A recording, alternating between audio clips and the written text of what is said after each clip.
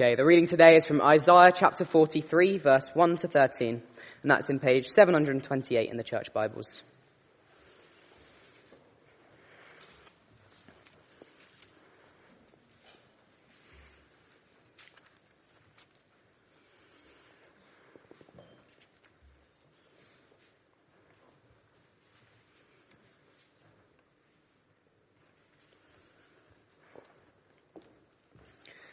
But now, this is what the Lord says.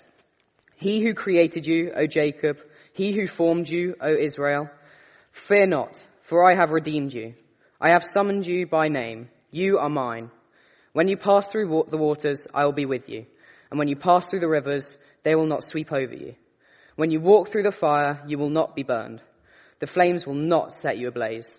For I am the Lord your God, the Holy One of Israel, your Saviour. I give Egypt for your ransom, Cush and Seba in your stead. Since you are precious and honoured in my sight, and because I love you, I will give men in exchange for you, and people in exchange for your life. Do not be afraid, for I am with you. I will bring your children from the east and gather you from the west. I will say to the north, give them up, and to the south, do not hold them back. Bring my sons from afar and my daughters from the ends of the earth. Everyone who is called by my name, whom I created for my glory, whom I formed and made. Lead out those who have eyes but are blind, who have ears but are deaf. All the nations gather together and the peoples assemble. Which of them foretold this and proclaimed to us the former things? Let them bring in their witnesses to prove that they were right, so that others may hear and say, it is true. You are my witnesses, declares the Lord, and my servant who I am chosen, so that you may know and believe me and understand that I am he. Before me no God was formed, nor will there be one after me. I, even I, am the Lord, and apart from me there is no Saviour. I have revealed and saved and proclaimed. I am not some foreign god among you. You are my witness, declares the Lord, that I am God. Yes, and from ancient days I am he. No one can deliver out of my hand. When I act, who can reverse it? Let's ask for God's help, though, as we begin. We pray, our Father, that as we reflect on your incomparable nature and the incomparable salvation you bring, that you would help us to see you as you are. For we ask this by the strength of your Spirit, in Jesus' name. Amen. Well, the subject we're thinking about this evening is the one I just mentioned there. It's the subject of salvation. Salvation is something that Christians talk about a lot. We sing about salvation. We've already done so tonight. We talk about salvation with those around us. But actually, when you think about it, the idea of salvation is not unique to Christians. Other world religions have their idea of salvation, whether it be the 5 pillars of Islam or the 7-fold path of enlightenment with Buddhists. They have this kind of idea of salvation. And it's not just our kind of religious world. Our non-religious, secular culture has its version of salvation as well. I get into trouble for sounding like I watch TV all the time, but I watched another program last week about how to live to 100. Anyone seen this? No. Well, there we are. I'm quite an outlier on my TV choices. But it's this idea, this presenter goes round to these places called blue zones, these places where they have an unusually high amount of people over 100. And as he does, he notes down all the different things they eat, all the different things they do. And at the end, he presents this kind of path to you living to 100. If you follow these things, then maybe you'll live to 100. And I was watching it thinking to myself, this is a kind of advert for salvation. Follow these steps, and then you will reach the salvation of reaching 100. Maybe that's not your thing, it probably isn't, but maybe you've heard of X Factor or Strictly. Perhaps I'm on safer ground there. But you'll know in those programs, they have these kind of backstories, don't they? About how people's lives are really difficult. Normally it goes to black and white, and you get this kind of story about their lives and all the challenges they face. And then you have this moment where they talk about their desire to sing and be recognized, and this path to salvation is kind of spelt out for them. See, we're not the only ones that are seeking salvation. Every single one of us, whether we're religious or not, is craving that better life, that happiness, which makes things difficult, I think, for Christians today. Because when we talk about salvation, when we talk about why Jesus is so important, it can sound like he's one of many choices. Yes, Christians talk about salvation, but there are all sorts of paths to finding kind of happiness and joy. What makes him any different to any of those things? Well, that's the question that stands behind our passage this evening, because in this passage, God speaks into this idea of salvation. We saw last week, didn't we, that where we're coming to in Isaiah, the nation, or what's left of it, is facing a huge challenge. It's got this rising superpower, Babylon, on their borders. And they're getting closer and closer. And as they do, people are becoming more and more fearful. And they're asking this question: can our God really save? And in fact, some people are looking around at the other gods of the other nations thinking, is it better to throw my lot in with them? I mean, they seem to have all the power. They seem to succeed. What makes our God so special?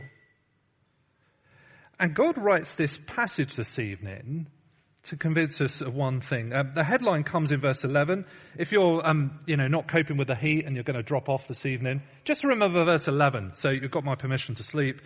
Verse 11 is where you want to come back to, where he says, I, even I, am the Lord, and apart from me, there is no Savior. See, that is what God wants to convince his people of. That's what he wants to convince you of this evening. That there is no Savior apart from him. Why? Well, we're going to see this evening. First of all, because of the extent of God's mercy. And secondly, we're going to see because of the evidence of God's mercy. First of all, the extent. Secondly, the evidence. And then we're going to think, how do we respond? I wonder how many opportunities you would give someone who ignores you. I think some of the kids call it ghosting.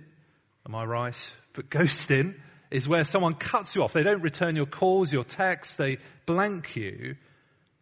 I wonder if you've ever been in that painful situation where that's happened to you. How many chances do you give that person? 1, 2, 3, 4 maybe? Well, ghosting is what God's people have done to God at this point for centuries. Look back over the page to how God describes his people. He calls them his servant in verse 19. And he says this about them: who is blind but my servant? Who is deaf like the messenger I send? Who is blind like the one committed to me? Blind like the servant of the Lord? You have seen many things, but have paid no attention. Your ears are open, but you hear nothing. His people have done the equivalent of the school bully. The school bully who knows the worst thing to inflict on someone is to ignore them completely. And so they cover their eyes, they put their fingers in their ears, and they shun them. And God says, my people have done that with me. And eventually God gives them over to their desires. As they turn their back on him, he hands them over to their autonomy. But look at how it's turned out in verse 22. He says, this is a people plundered and looted, all of them trapped in pits, hidden away in prisons. They have become plunder with no one to rescue them.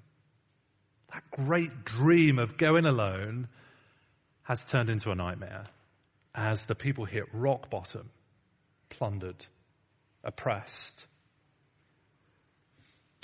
But into that darkness comes this chapter, chapter 43. At the start of chapter 43 comes two most tender words that change the whole picture. as God says, but now. This is what the Lord says. He who created you, O Jacob, he who formed you, O Israel, fear not, for I have redeemed you. I have summoned you by name. You are mine. See, this God they've ignored, this God they've pushed out. Now listen to what he says about them. I formed you. That word, it comes from the world of pottery, as a potter puts a lump of clay on their kind of, whatever you call it, spindle, and they mold the clay, and they produce a beautiful pot, and they kind of put it on display, and they take pride in it. That's the kind of idea here. God says, look, I formed you. It's a very intimate word. Or that idea, summoning by name. It's not a kind of bad summoning, like I used to hear quite a lot. Rob, get here now. It's not that sort of idea.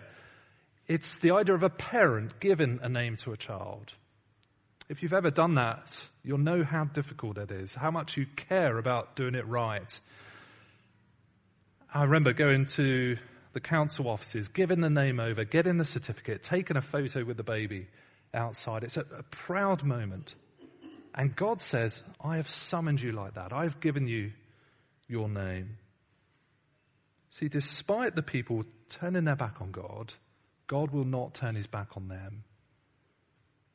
Look at what he says about them in verse 3. For I am the Lord your God, the Holy One of Israel, your Saviour. You may notice this, but there's a kind of echo here of Exodus chapter 3 as God reveals himself. He says, I am the Lord. And he says it again here, and it's almost that little sign or kind of Easter egg to point us back to Exodus and say, look, those promises then still stand. I'm still your God. I'm still committed to you.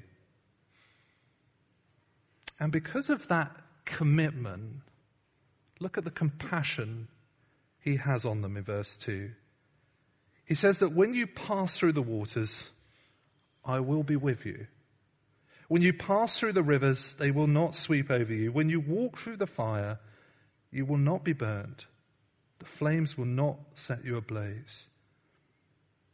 See, the picture of water in the Old Testament and fire is quite often judgment. Water terrified people in the ancient world. It was kind of chaotic. And fire, well, it's pretty scary today as it was then. And both those pictures are used of this coming threat of Babylon to say, these things are coming, but notice what God says. They will not sweep over you. You will not drown. You will not be burned. Often my kids, when they're out with me, they get into a kind of terrifying situation. Not terrifying, it's a bit strong, but scary situation. Maybe it's a bit dark, or maybe there's something they don't want to do, or a climbing frame they don't want to go up. And quite often, I'll kind of push them through that situation, like dads do. And the way I tend to do it is not just kind of chuck them in, but grab them by the hand and say, look, it's okay. Daddy's here. I'm with you. I'll get you through this. And it's that kind of idea here. God's not going to stop this coming, but he will be with them. He will be there as their father, grabbing them by the hand, saying, it's okay, I'm with you. See, this is a God who saves way over what we can imagine. He's got every right to throw the book at his people, every right to turn his back on them and reject them. But what does he do? He keeps his commitment to his people. He saves them even when they don't want saving. See, God is merciful beyond our imagining. And what is true for Israel is true for you and me now in Jesus.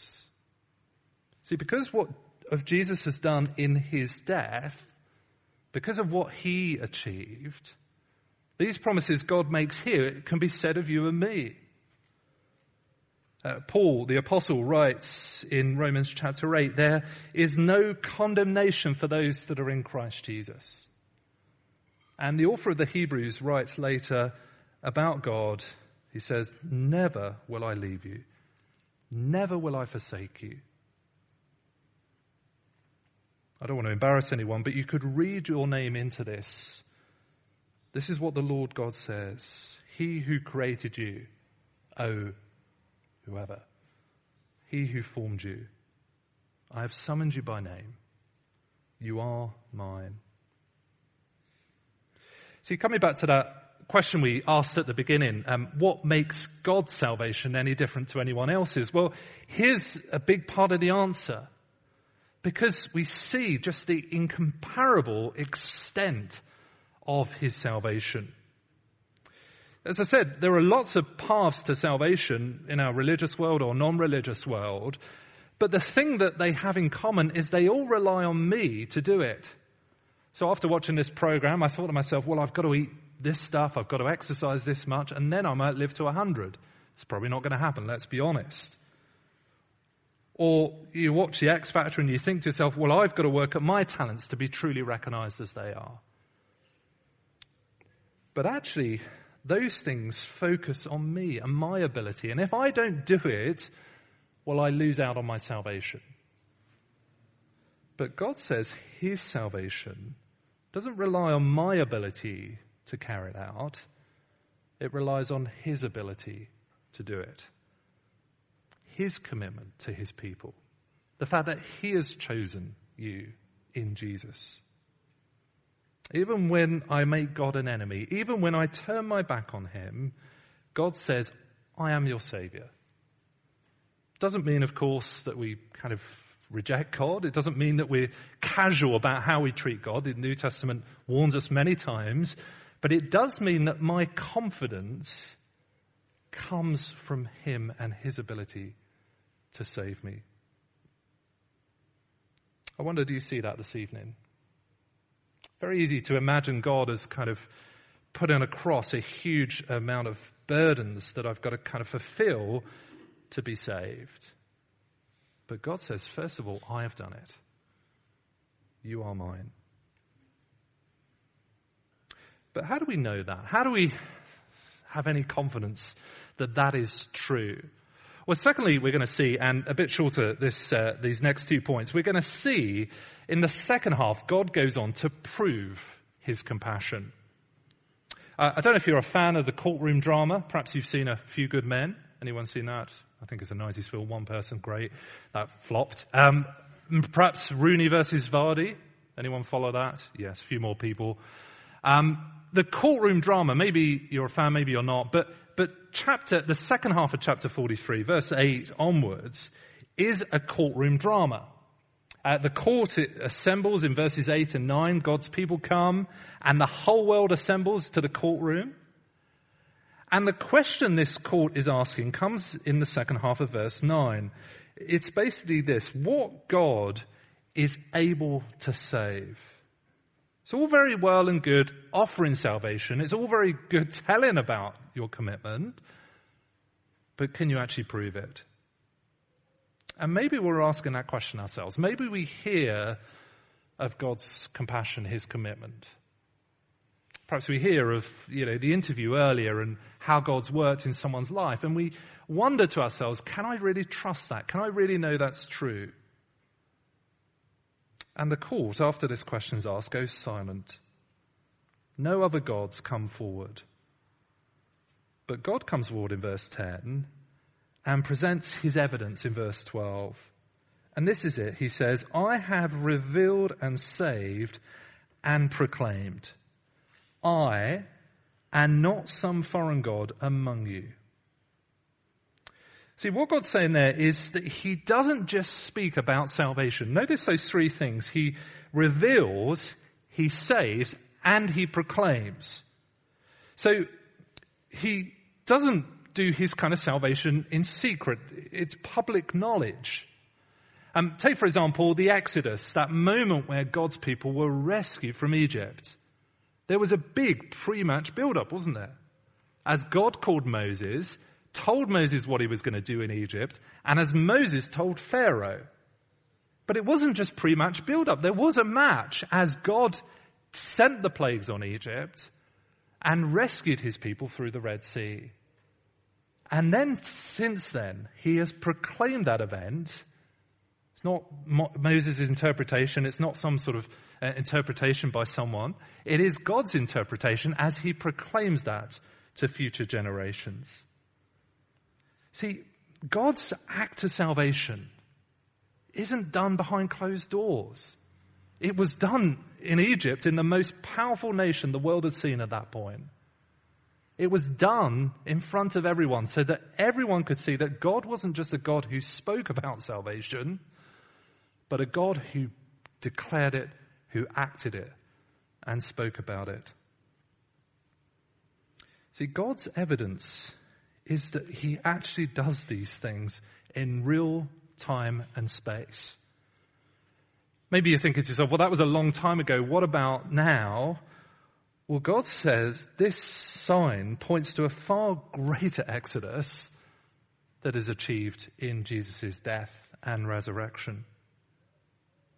See, when Jesus comes, he doesn't just come out of the blue. There is a big build-up to his arrival. For centuries, from the dawn of time, God promises a Savior. Right back in Genesis chapter 3, he says there'll be one who comes who treads on the serpent and defeats it. And when Moses comes, he declares Moses that there will be a prophet greater than him who will follow.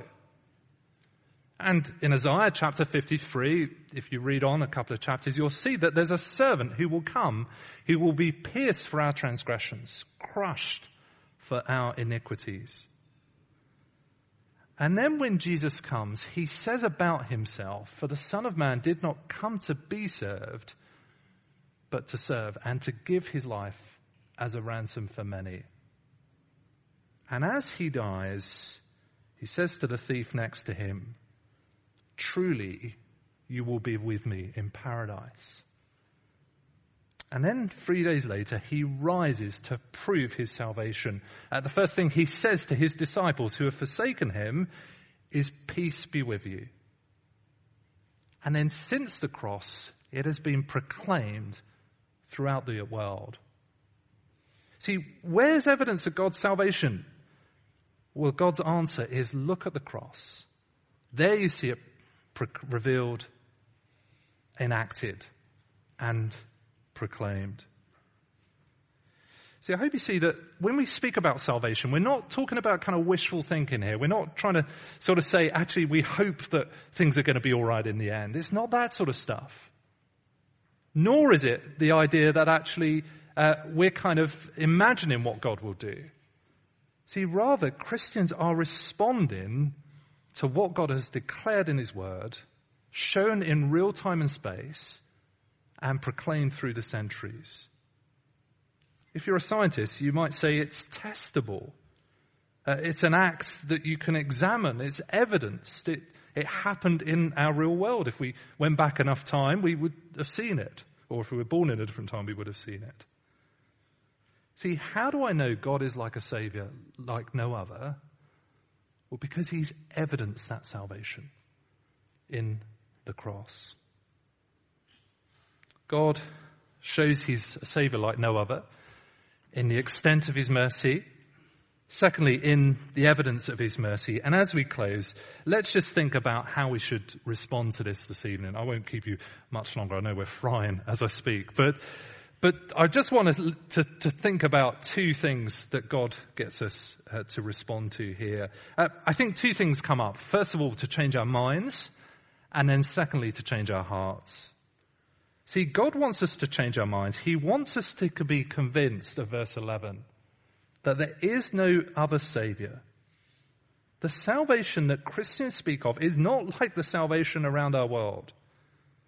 It is a salvation that doesn't rest on you and me, but on what God has already done. It is a salvation that isn't some sort of wishful thinking. It isn't X factor, but it is shown in real time and space as done.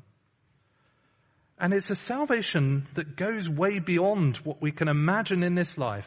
Yes, we might live to 100 if we eat vegetables and greens and all sorts of, they are vegetables, aren't they? Greens and beans and all sorts of things. But actually, that's only living to 100.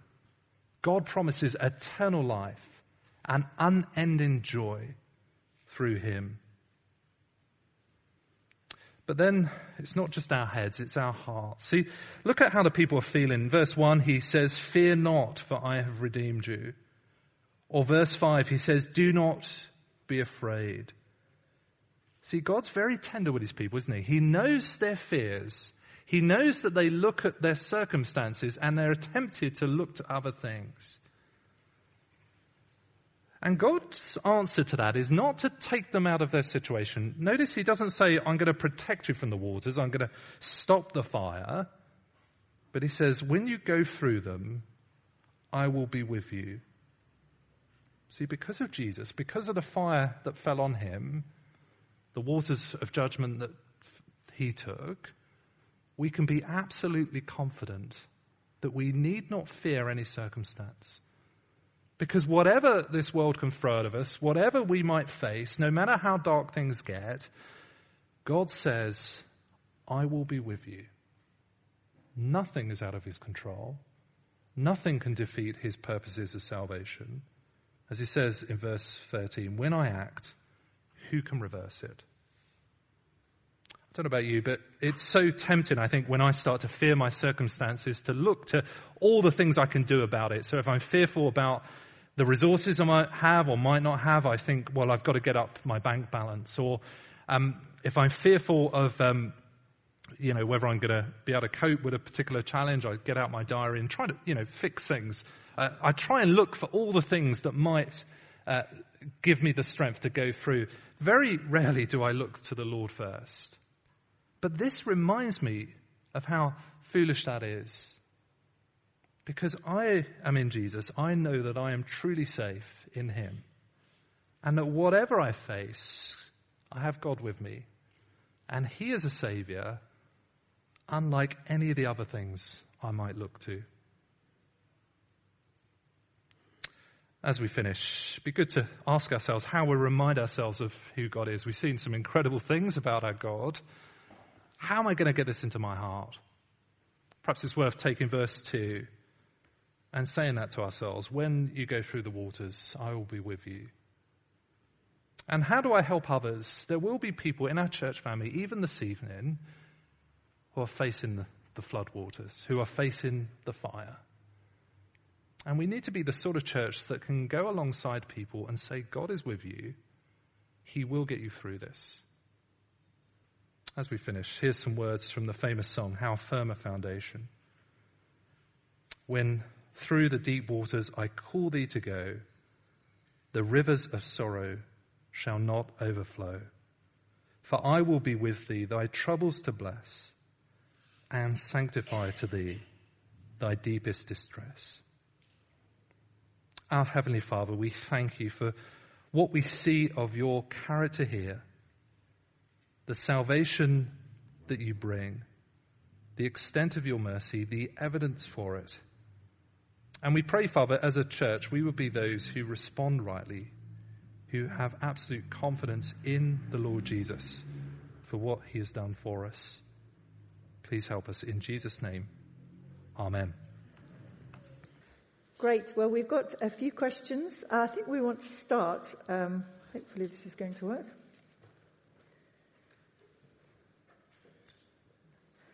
Nothing's happening. Anyway, I'm going to read it to you instead because it's... Yes, on there. Is it coming up? It's not responding to me.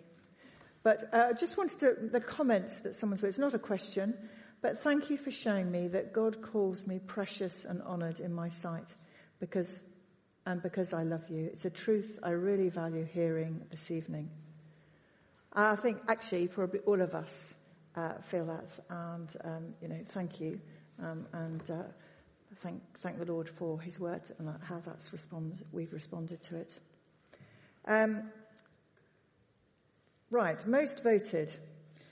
How can we be sure that He means all these things for us today, Rob? Thank you. We aren't the Israelites. Really good question. No, we're not the Israelites as defined here. But the way the Bible works is what the theologians call progressive revelation. What they mean by that is the Bible is a bit like a kind of, if you imagine a mountain range, and a series of mountains that kind of get bigger and bigger as you go through the Bible. So I mentioned Exodus, that's a kind of small mountain, and God reveals his salvation there. But there's a new mountain in Isaiah, as God says, that Exodus that he points back to, is going to happen again. And that happens with Babylon. But that mountain is overshadowed by an even bigger mountain, which is Jesus, as he points back to those two mountains. You're still with me on this, mountains. And then actually shows that his mountain is even bigger. If that doesn't work, imagine like a kind of film series that kind of gets redone. So the Batman series, the old films were rubbish, weren't they? The 80s ones. The Nolan ones, even better. And, the Robert Pattinson one, I've really enjoyed that. I don't know, that may not work as well. But you kind of get echoes of the previous event, and it gets bigger and bigger as we go through the Bible. So God starts off with a small nation, Israel. But actually, as you go through the Bible, as you go through the mountains, you start to see that actually what God promises to Israel, actually he's going to extend to the whole world. And as you get to the New Testament, you realize that actually Israel is far bigger than one sort of group of people. It is the whole world, or everyone in Christ, rather. Just to show you an example of that, there are many examples. Galatians chapter 3, Paul says, if you belong to Christ, then you are Abraham's seed, or Abraham's offspring, then heirs according to promise. So Abraham was the first Israelite. He was the kind of first one who started this all off. And and Paul says, if you're in Christ, you're part of Abraham's family. You're an Israelite. So that's a long way of answering, but to say yes, everything said of Israel here, we can read for us as we look back through the mountain of Jesus. Brilliant, thank you. Some of these I think also might relate, but this one is, how should verse 2 be understood in the light of the fact that Jerusalem was eventually burnt to the ground and the people taken captive to Babylon? Yeah, thank you. So again, coming back to the mountains, one of the things God's doing as he goes through the mountains is to show that actually what was a kind of physical place is actually pointing to a far bigger promise. So he starts off with Jerusalem, but actually Jerusalem turns his back on them and Jerusalem gets scattered. But at the same time that happens, God promises a new Jerusalem. And this Jerusalem isn't the one, in our world. It's not a kind of physical Jerusalem. It's a Jerusalem which is God's people. It's the church. And he promises that in the new creation, that will be the new Jerusalem. So again, a bit complicated. We're going through the mountains.